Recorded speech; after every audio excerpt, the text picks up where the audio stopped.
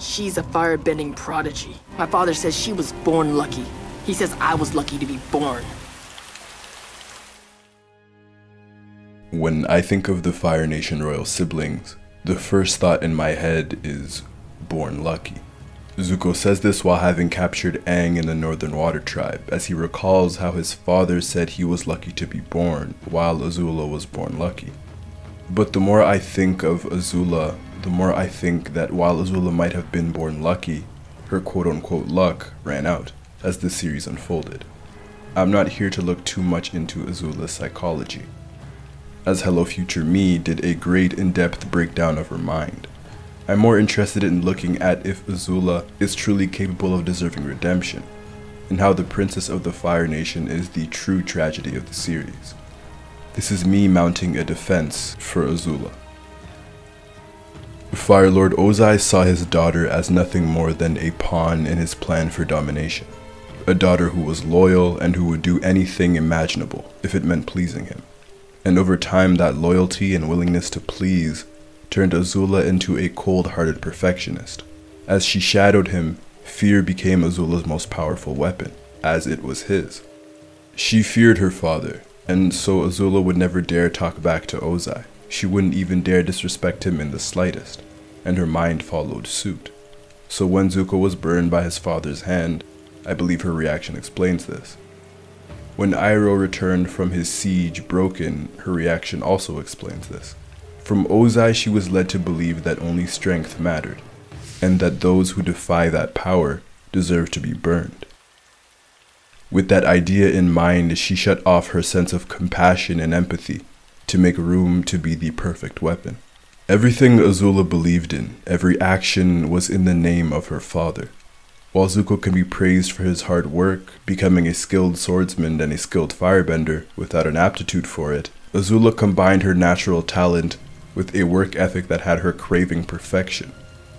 That work ethic resulted in one of the most skilled firebenders that we would see in the series, elevating her flame to a unique blue, unlike anyone else, and being able to generate lightning under any mental state. But for Ozai, she wanted to be perfect in every aspect. Even her design amplifies that perfection and maturity. Her hair is always neatly kempt. She wears lipstick that makes her appear older than she actually is. Her physical feats of acrobatics, her expertise in the use of fear, manipulation, and emerging as a more than capable leader, one who succeeded in taking down Ba Sing Se, are all reflections of this goal that she sought. And further, when the moment called for it, she had the presence of mind to just about kill the Avatar for good. Again, all in the name of her father. Azula did anything Ozai asked, and when she needed him the most, and his love specifically, on the verge of her breakdown, Ozai pushed her to the side, mentally abusing his daughter for the last time. While Ozai was the biggest reason for Azula's outcome, Ursa and Zuko are also important factors. As Zuko demonstrated to Ozai that he wasn't the prodigy that Azula was, he quickly pushed him to the side, which is where Ursa enters. In Zuko alone, we see her love and care mostly through his perspective. Ozai clearly had a favorite child, and Ursa had to redirect the majority of her attention towards Zuko, to ensure that he didn't feel abandoned, and further when she sacrificed herself to protect him. This is where Zuko's story begins, but it's also where Azula's story begins. When Ursa left, it was damaging for Zuko. She left him alone with Ozai. The Fire Lord abused Zuko physically, mentally, and emotionally, followed by his banishment, in a pursuit of an almost impossible goal. But fortunately for the prince, he had Iroh to fill the void. Through the Four Nations, he had his uncle, someone who would push him to do better, to be better, and to want more out of his life, and who was by his side through his darkest days. Azula never had that. She never had anyone to tell her that she could be more than Ozai's daughter.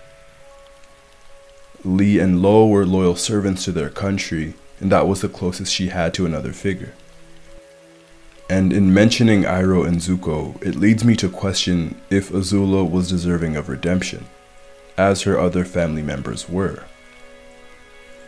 As I look at what Azula has done in comparison to what other characters have done, especially other redeemed characters, it is important that she is held to that same standard.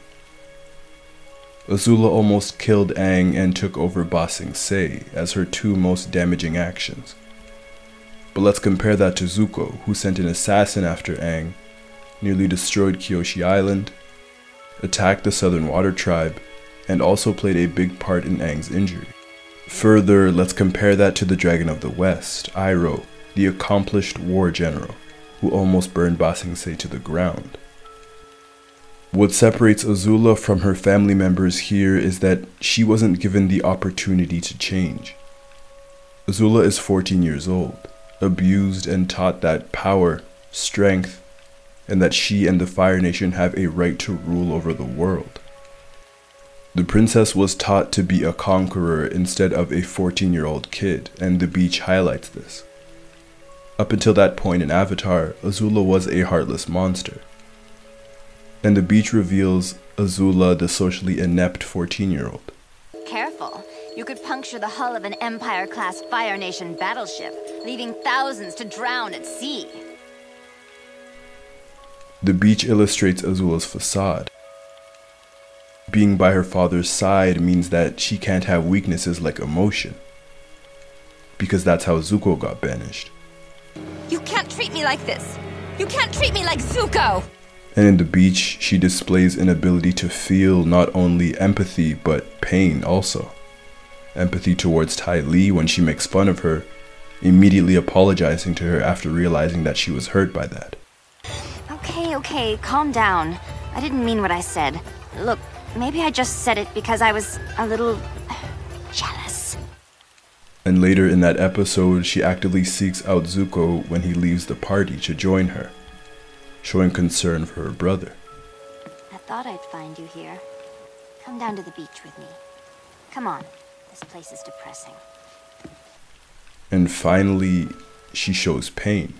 I could sit here and complain how our mom liked Zuko more than me, but I don't really care. Azula displays that this in fact did hurt her. While playing it off like it wasn't a sob story, Azula exposes the fact that she sees herself as a monster. My own mother thought I was a monster. She was right, of course, but it still hurt. She doesn't even have her own identity anymore. She has lost it in the pursuit of pleasing her father.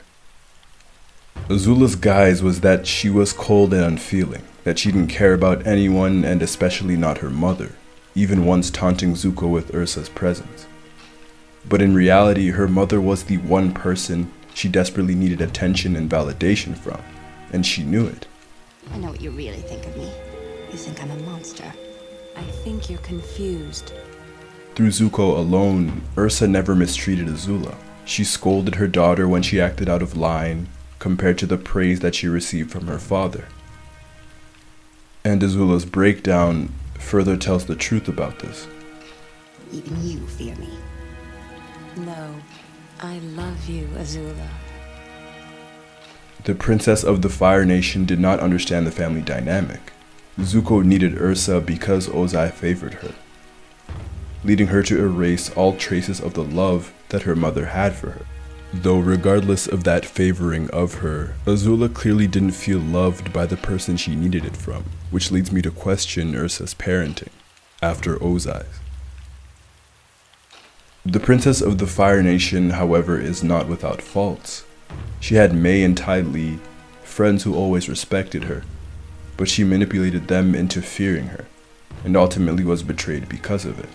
A clear result of Ozai's parenting. Again, Azula had no one.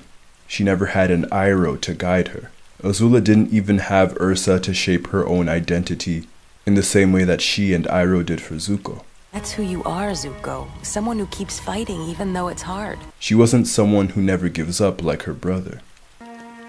For Zuko, a pearl dagger from the general who surrendered when we broke through the outer wall. Never give up without a fight. So who exactly is Azula? What is her identity? Let's not forget that she too had good and evil inside of her, like Zuko.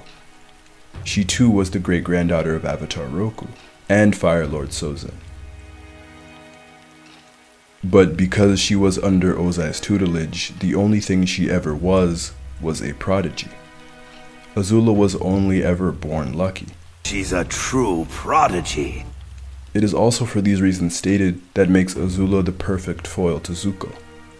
And the fact that her final moment in the show is her breaking down, after being bested by her brother, crying and screaming and chained down, makes her story and her tragedy that much more heartbreaking.